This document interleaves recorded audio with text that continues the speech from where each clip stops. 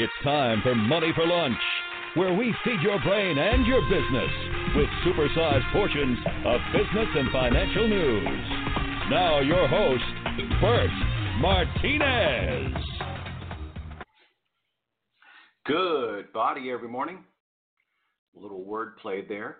It's always good to have you here. Excited to have you here. And first of all, as always, thank you so much for your support. So most of you guys know I believe we're on most of the platforms, or at least most of the major ones. Right now we're negotiating a deal with Pandora. That's exciting. And it's really because of you guys. So thank you so very much. We just totally appreciate the support.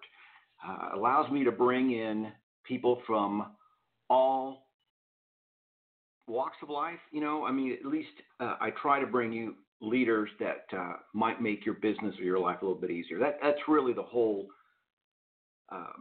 pretense, the whole mission. Thank you, mission. And today's no different. Today I'm being joined by Chris Denny, and we're going to bringing him on shortly. But first, we're going to go to the quote of the day. The quote of the day is being brought to you by dominatingyourmind.com. Dominatingyourmind.com is my book. And Dominating Your Mind is all about our self-talk. So I was this weekend. I was with my friend Randy Couture, veteran of the U.S. Army. He was a sergeant there. He's a former UFC champion and actor. If you guys have watched him on things like Expendables, Hawaii Five-0, a bunch of other movies or shows and stuff like that. Anyway. The whole thing about dominating your mind, it's really about self-talk. And so Randy and I were talking about this, and the difference between, and I'm going to use money because it's more universal. So the difference between the person who's making 50 grand a year and the person who's making 100 grand a year, it's really going to come down to their self-talk. Whatever you want to call that, your story, your baggage, your beliefs, your self-talk. And the difference between the person making $1 million a year and making $100 million a year, again, it's that same self-talk.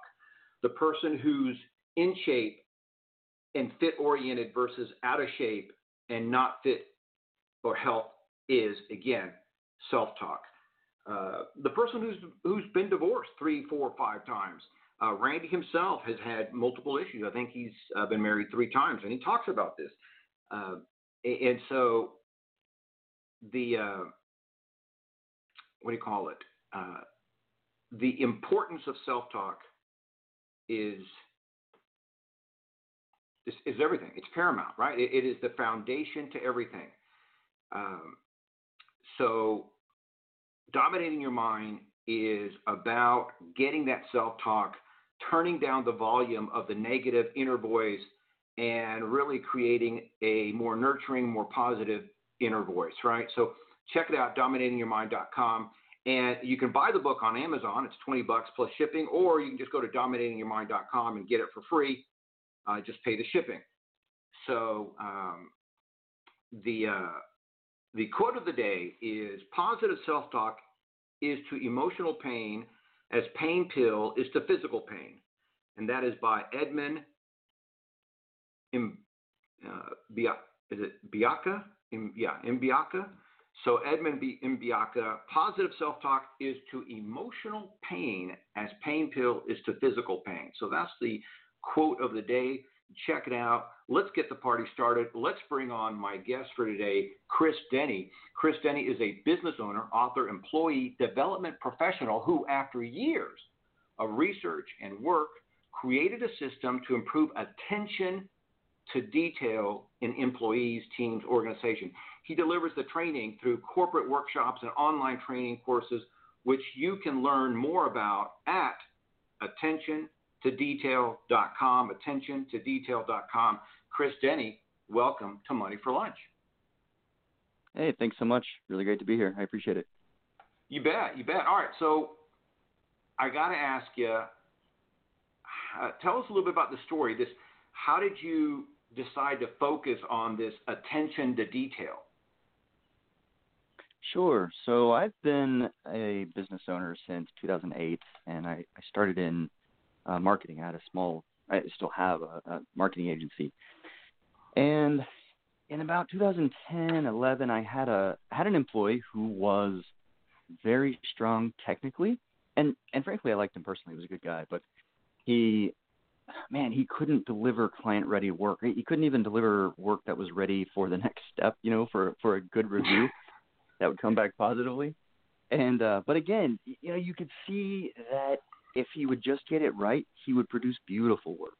But you couldn't, and it would take 5 iterations. I mean, you would just go through a review, and then the next thing he gave you it might have new mistakes in it, which boggled my mind. But so I started looking for a course. That was the deal. I had these talks with him. You got to be more detail oriented. You got to look for these things. Whatever. I didn't know how to talk about it, and I looked for courses about how to improve this.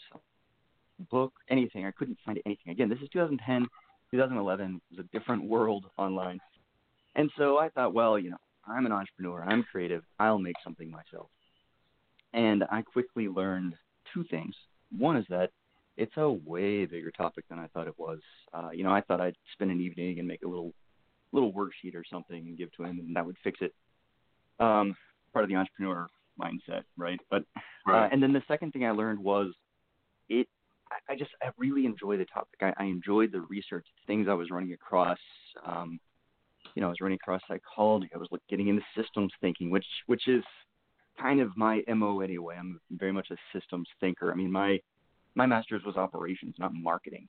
I got into marketing because that's where I can match the operational strengths of the company with demand out there in the marketplace. And so I loved everything that I was reading and started researching, and I went down the rabbit hole, is what I always say. I mean, I didn't actually get to keep him because I didn't figure it out quickly enough, and my wife was even going, "What is this weird distraction you have with this attention to detail topic? What is this?" And I'm not kidding. She, a few times she was like, "Hey, you got to stop."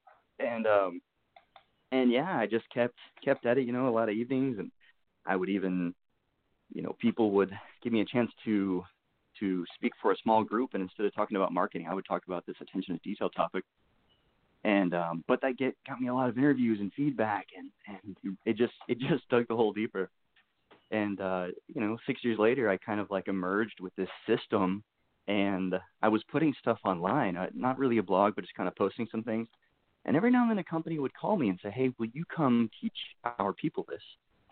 And I would respectfully decline and say, no, I'm just a guy doing research. Thanks so much, I appreciate it. But then when I had a system in place, it clicked. It was like, wow, man, this is something. And so that next time somebody called, I said, yeah, give me a month to put it together. And so I created a presentation, and it was, the first one was a bit rough. But I went and did it, and the feedback was fantastic. And I kind of went, I love this. I think I'll keep it going forward.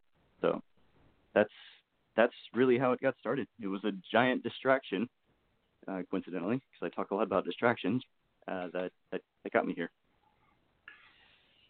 Okay, so let's talk about this, because there are times when attention to detail is good.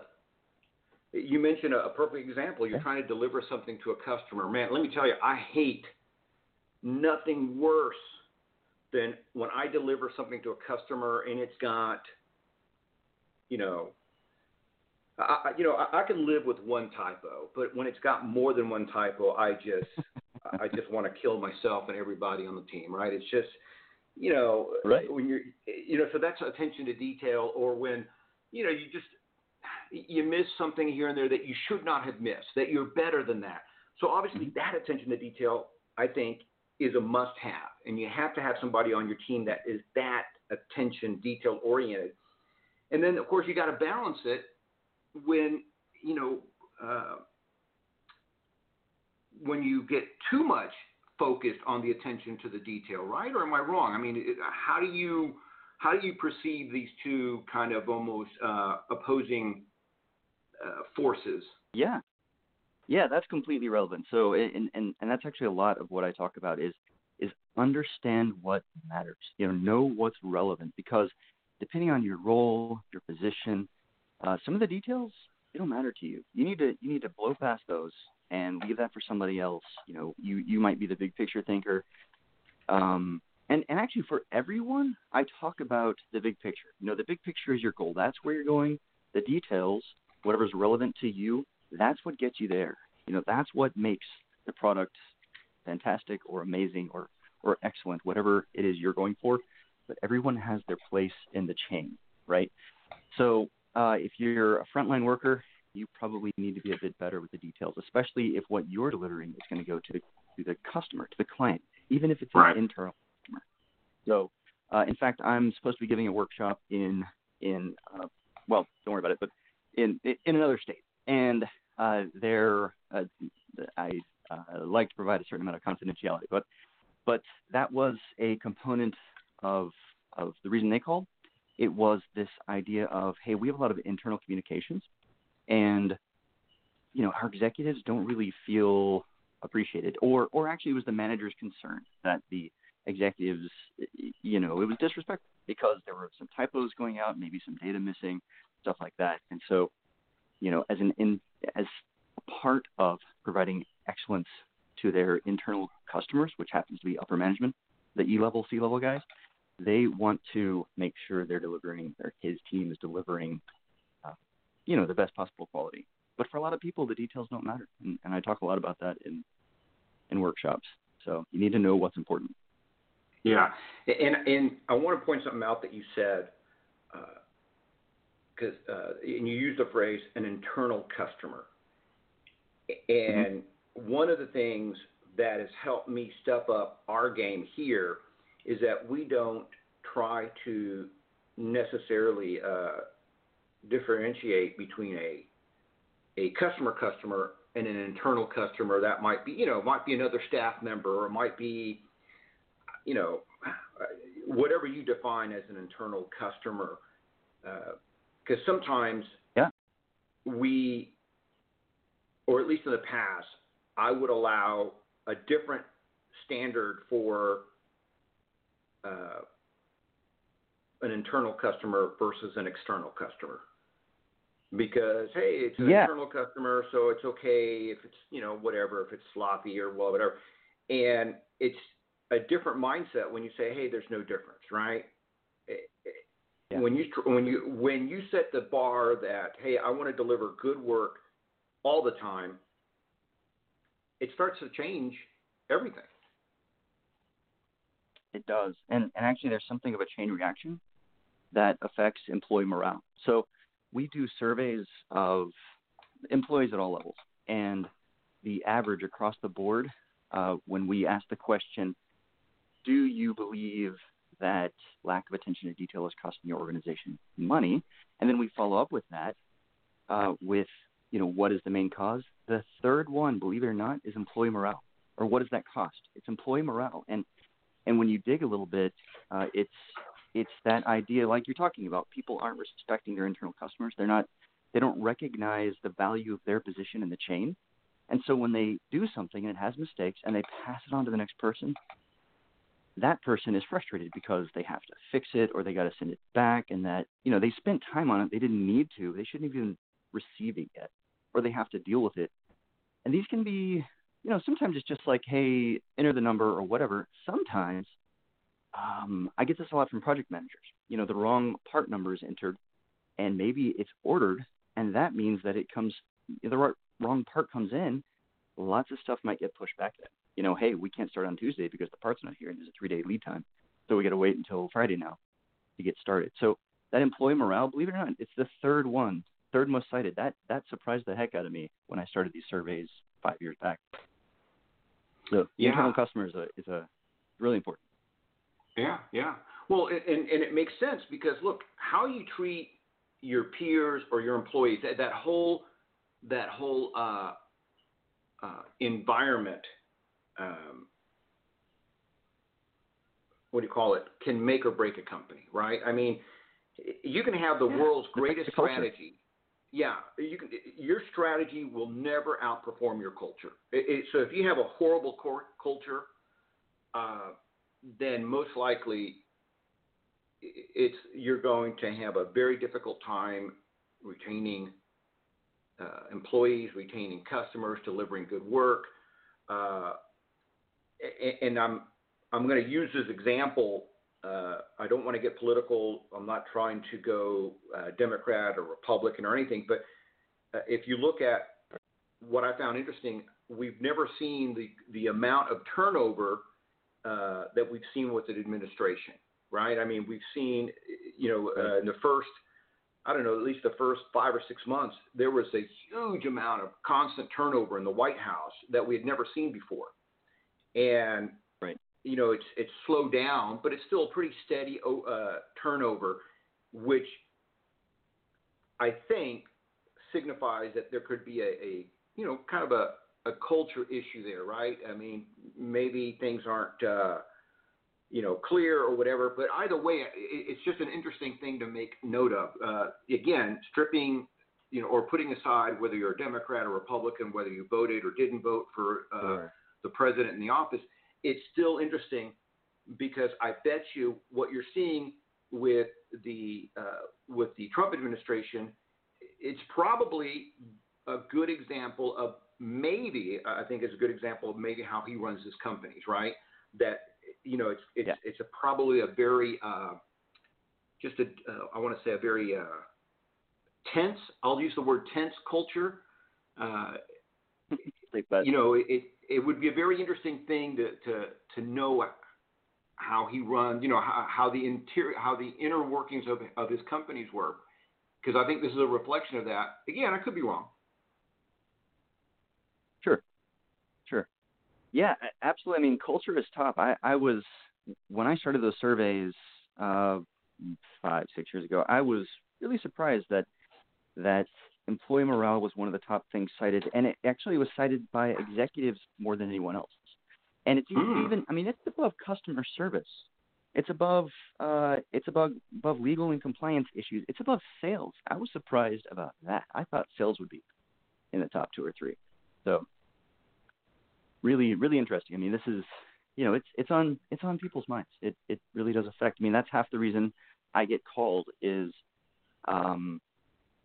there's a group of people that call me because a really big mistake was made, and they gotta kind of work on that. They want to adjust the culture. The second most common is that they kind of have a culture, I guess. I'll go ahead and use that word, where little mistakes have kind of become the norm, and people think it's okay to just pass on work that has a couple of mistakes here and there, but they can really tell that it's affecting their productivity and the quality of their output internally and externally. And so they want to make that little cultural adjustment. They just want to instill the importance and value of getting things right, of that everyday excellence. So it's huge. It's absolutely huge. Yeah, you know what? And sometimes, we can, the mistake here and there might be embarrassing, but maybe has minimal impact. And then sometimes a mistake literally can kill people. Again, using this as an extreme example, the Challenger explosion. A lot of people, during the research, trying to investigate what happened, they said, hey, it's because of the O-rings. The O-rings got cracked. There was supposedly somebody mentioned it, and then somebody didn't see it, and maybe there coulda, woulda, shoulda. But it's that attention to detail. Right. When you think about, that rubber doesn't usually perform well under cold a cold environment. It was, cold that week or that day, and all that other stuff. But it's attention to detail. Sometimes attention to detail can have unforeseen, terrible consequences. So let's talk about this. I mean, because again, sure. I could hear a bunch of people saying, hey, great, attention to detail, attentiontodetail.com, all this sounds great. Chris, what you're saying sounds great, but how do I improve focus in an organization so I can increase that attention to detail without driving everybody crazy? Sure. So what we work on in the workshops and training and coaching and consulting is first, we create a foundation. So we create a full understanding of the concept of attention to detail, because a lot of times people just say, hey, be more detail oriented, pay attention to details. And when you say that in a general sense, it's too general. It's kind of nebulous. It's like, yeah, we get it. Just, look at the little stuff or whatever. So we break it down. We break it down into three types of attention to detail, which is contrastive, analytical, and additive. And, the super short version is contrastive is where you have one solution. That's a checklist can typically solve a problem like that. There's one solution. It's red or it's green, it's blue or it's red, it's on or it's off, it's flashing or it's not, that sort of thing. 2 + 2 is always 4 every time, every single time. Then you have analytical. And that's analytical is where most knowledge workers operate in a day-to-day environment.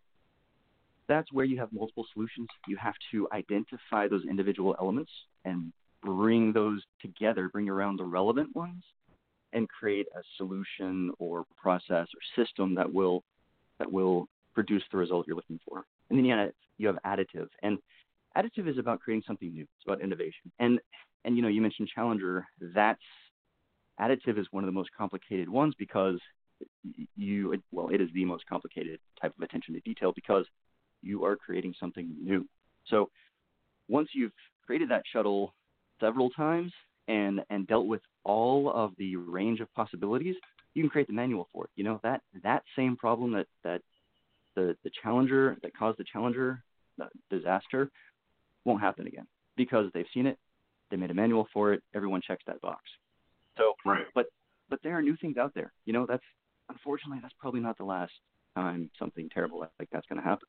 And people will create new boxes and new systems, but they'll do their best to identify all of the challenges and issues before, as part of additive attention to detail, they're adding all of the possibilities. They're developing and just bringing in all those possibilities. So we discuss those. That's the foundation. And then we talk about the 5 fundamentals of attention to detail, which are focus, interest, knowledge, systems, and attitude.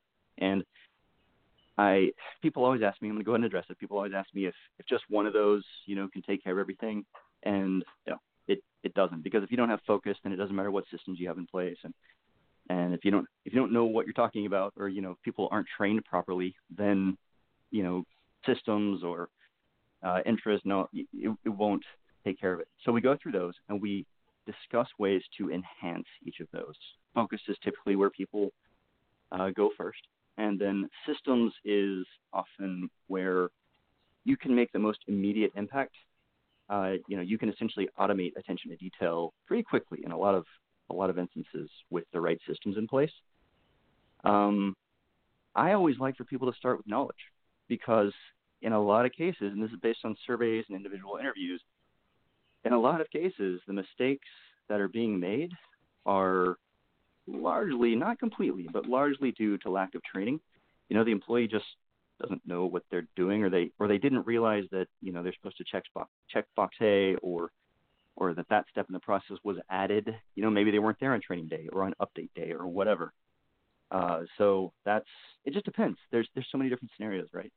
So the system is something people can apply mistakes or challenges to and kind of run down the list and go, okay, have we checked these things? What should we address next? I'm a big believer in the theory of constraints. I don't know if you know that, if you know the book The Goal, but it's the process is somewhat based on the idea of the theory of constraints. You're looking for the next bottleneck. Yeah. What's interesting, the thing that you said, or listening to you, using the Challenger as that example, where, hey, because of this terrible thing, they have a box, they have a system, they have a manual for that now, right? And the reality is unfortunately the way a lot of policy is made, because they've experienced something detrimental, and therefore now they got to fix it. So back in the day when debit cards weren't the norm and everybody wrote a check, you would go to some places and there was a system. They would take your check, they would check your ID, they would write down the driver's license, they would get as much information, and they would write all that information on the check itself. Right. In case that check bounced or was returned for whatever reason, they could immediately say, okay, well, look, all the stuff was checked. Here's the guy's driver's license, and there was a system for that. And one of the things that I like what you're talking about is being more proactive. So you look at it and you say, okay, what are all the possibilities of this thing could go wrong, right? And so it's focus, interest, attitude, systems, and knowledge. Was that the 5? Yeah, you got it. Nice. And well, I am writing it down. So, but I just want to, and this is what I find interesting here is that, attitude, and I could see where attitude is important because, some of us, this is kind of the seat that I sometimes fill, is when somebody starts talking about detail, I start to, roll my eyes and glaze over. Now, I've gotten better over the years because I've been, because I've damaged myself so much. I've screwed up contracts. I've because I wasn't paying attention and it bit me in the butt. So I'm better at it, but it's still, I'm not as good as I could be, right? I'm not as analytical. Some people who are analytical are much better than this, but whether you're super analytical or you're not, you're, like you said, a big picture person. Unless you have a team that can really help you with the details, you gotta do it. It's a what do you call it? It's a what do they call it? A work and discipline. It's you just got to sit there, and if you have to read a 10-page document, and man, you're thinking, oh, this is going to take me forever, then let it take forever. Maybe you read a document a day, and you put some notes to it, and then or maybe you read a document an hour, or however you got to figure out. You got to chunk it down so it doesn't overwhelm you. Because I think that for people like me, sometimes the details can overwhelm, and all of a sudden we just zone out.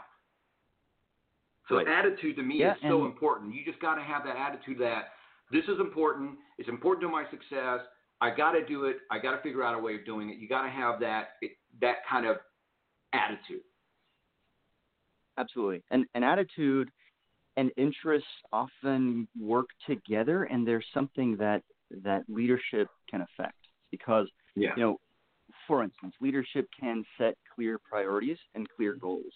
So now I understand, when you throw a task in front of me, if I'm clear on what it is we're doing here, what direction we're going, I know a little bit instinctively and through some training, hopefully, what is relevant in this document.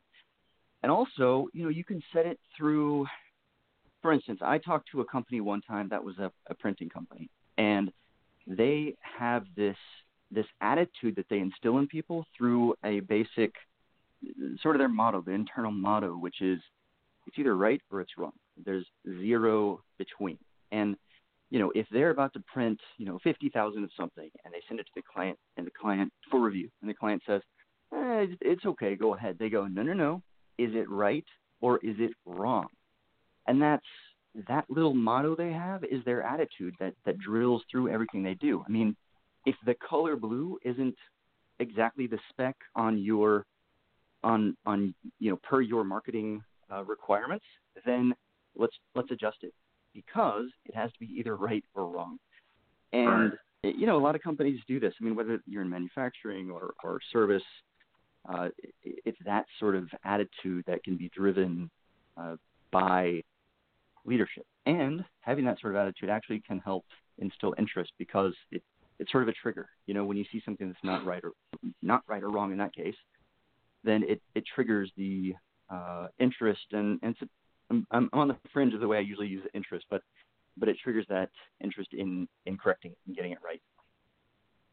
Yeah. Absolutely. Look, it is again this focus, this attention to detail. Everybody who's an entrepreneur has probably gotten bitten more than once because they weren't paying attention. And again, this is the thing that is sometimes hard to balance. So one of my coaches, mentors, is a gentleman named,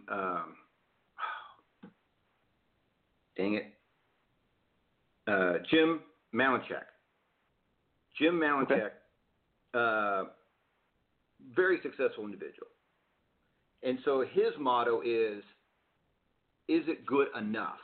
Yes, it may be a little ugly. Yes, there may be some typos, but is it good enough? And he has built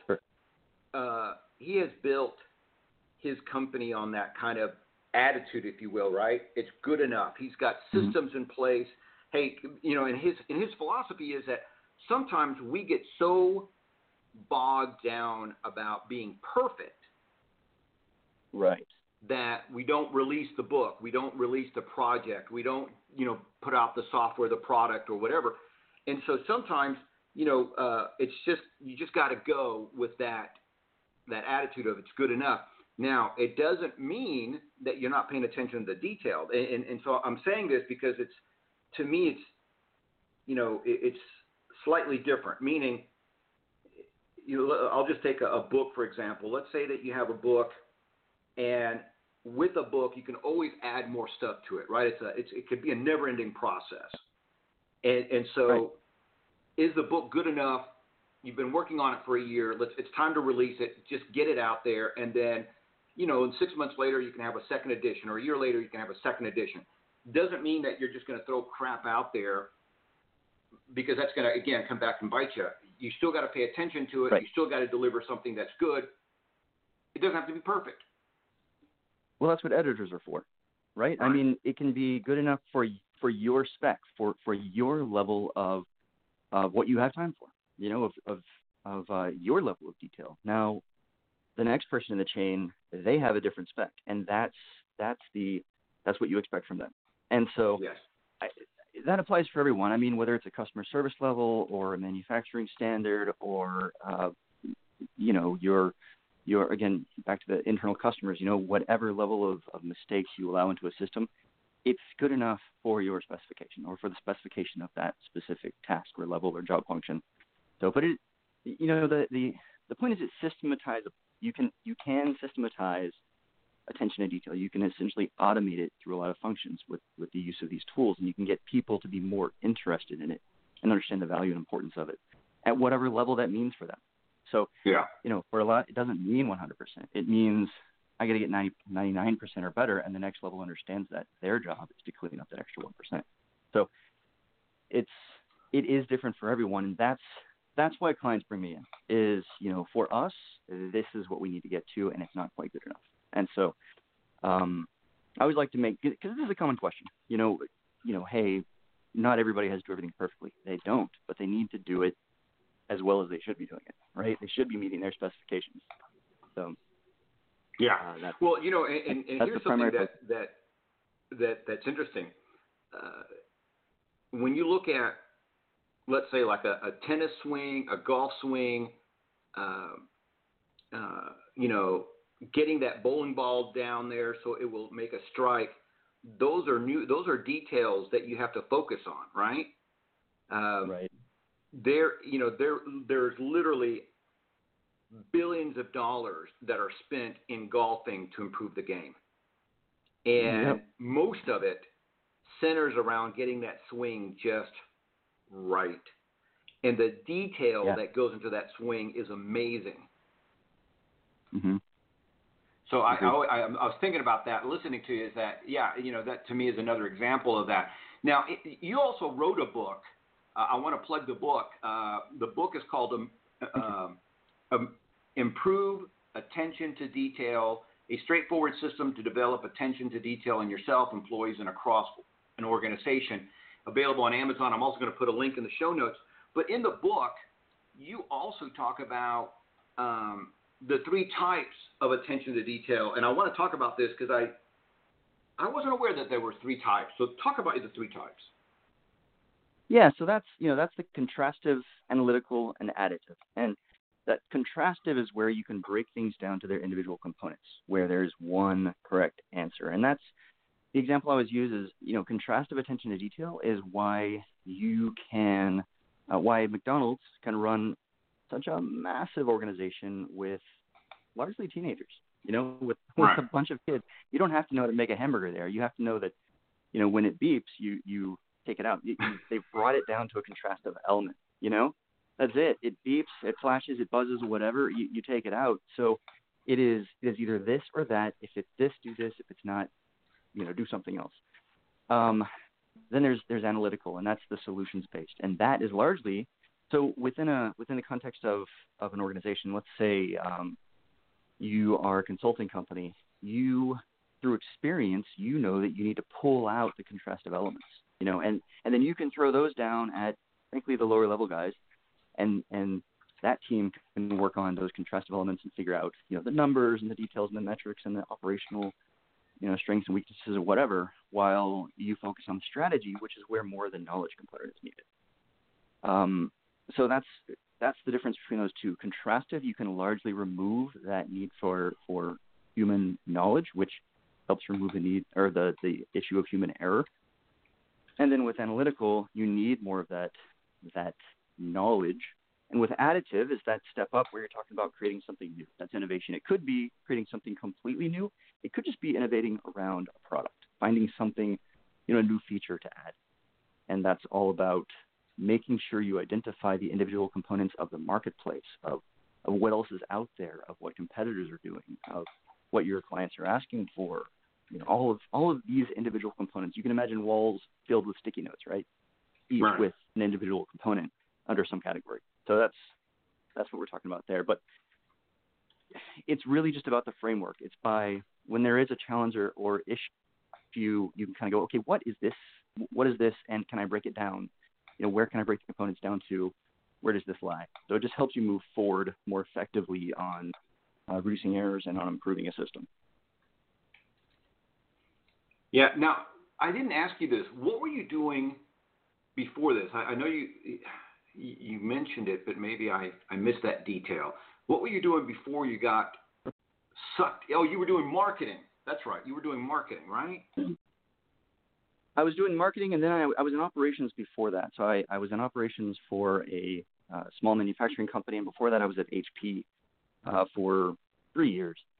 Then HP is a wonderful organization. It just wasn't for me, the giant. I had a desk with 3 screens and covered with spreadsheets on paper, and that level of analysis just wasn't my happy place. And so I moved on to a place where I was a bit closer to the customer and more involved in the total systems. Yeah. I could totally. Yeah, it wouldn't be for me either. But and again, HP is a good company. I remember it's years ago I did a company. I loved it. Yeah, I did years ago. I did a little article on HP and co-owners, and Steve Jobs talks about oh yeah, he worked in. I think they gave him he his called first up. job. This is back in the day, and he called up. I can't remember who he called up. It was either Hewlett or Packard, and he just called. He looked him up in the phone book, called him. The man answered, and he says, "Hey, I'm a high school kid, and blah blah blah, and he was looking for something to hook. He was doing something, and anyway, excuse me." That he formed a friendship, and it was kind of a neat thing. But he talks about that, or Steve Jobs talked about that. So, yeah. All right, so we're out of time. But if people want to find out more about you, they go to attentiontodetail.com, attentiontodetail.com. And Chris, it's been a blast having you on the show and talking about attention to detail. Yeah, thank you so much. I really appreciate the time, and I've had a lot of fun. All righty, good stuff there. Thank you, Chris. Good stuff there from Chris Denny. Again, attentiontodetail.com, or you can check out his book. Both of these links are going to be in the show notes, so check it out. If you're one of those individuals like I am that maybe you struggle with that attention to detail, this may be the perfect system for you. I was excited when Chris was coming on the show just because, again, this is one of the areas that I'm weakest in. I've gotten better over the years, but I'm far from calling it a strength. As always, my friends, let's share this episode with everyone we know. Let's help as many people become better at the details because they're so important. We've always heard the saying, the devil is in the detail. So let's help everybody get a little bit better at attention to detail. As always, my friends, remember, you were created to succeed. Tune in Monday through Friday here on Money for Lunch and check out our website at moneyforlunch.com.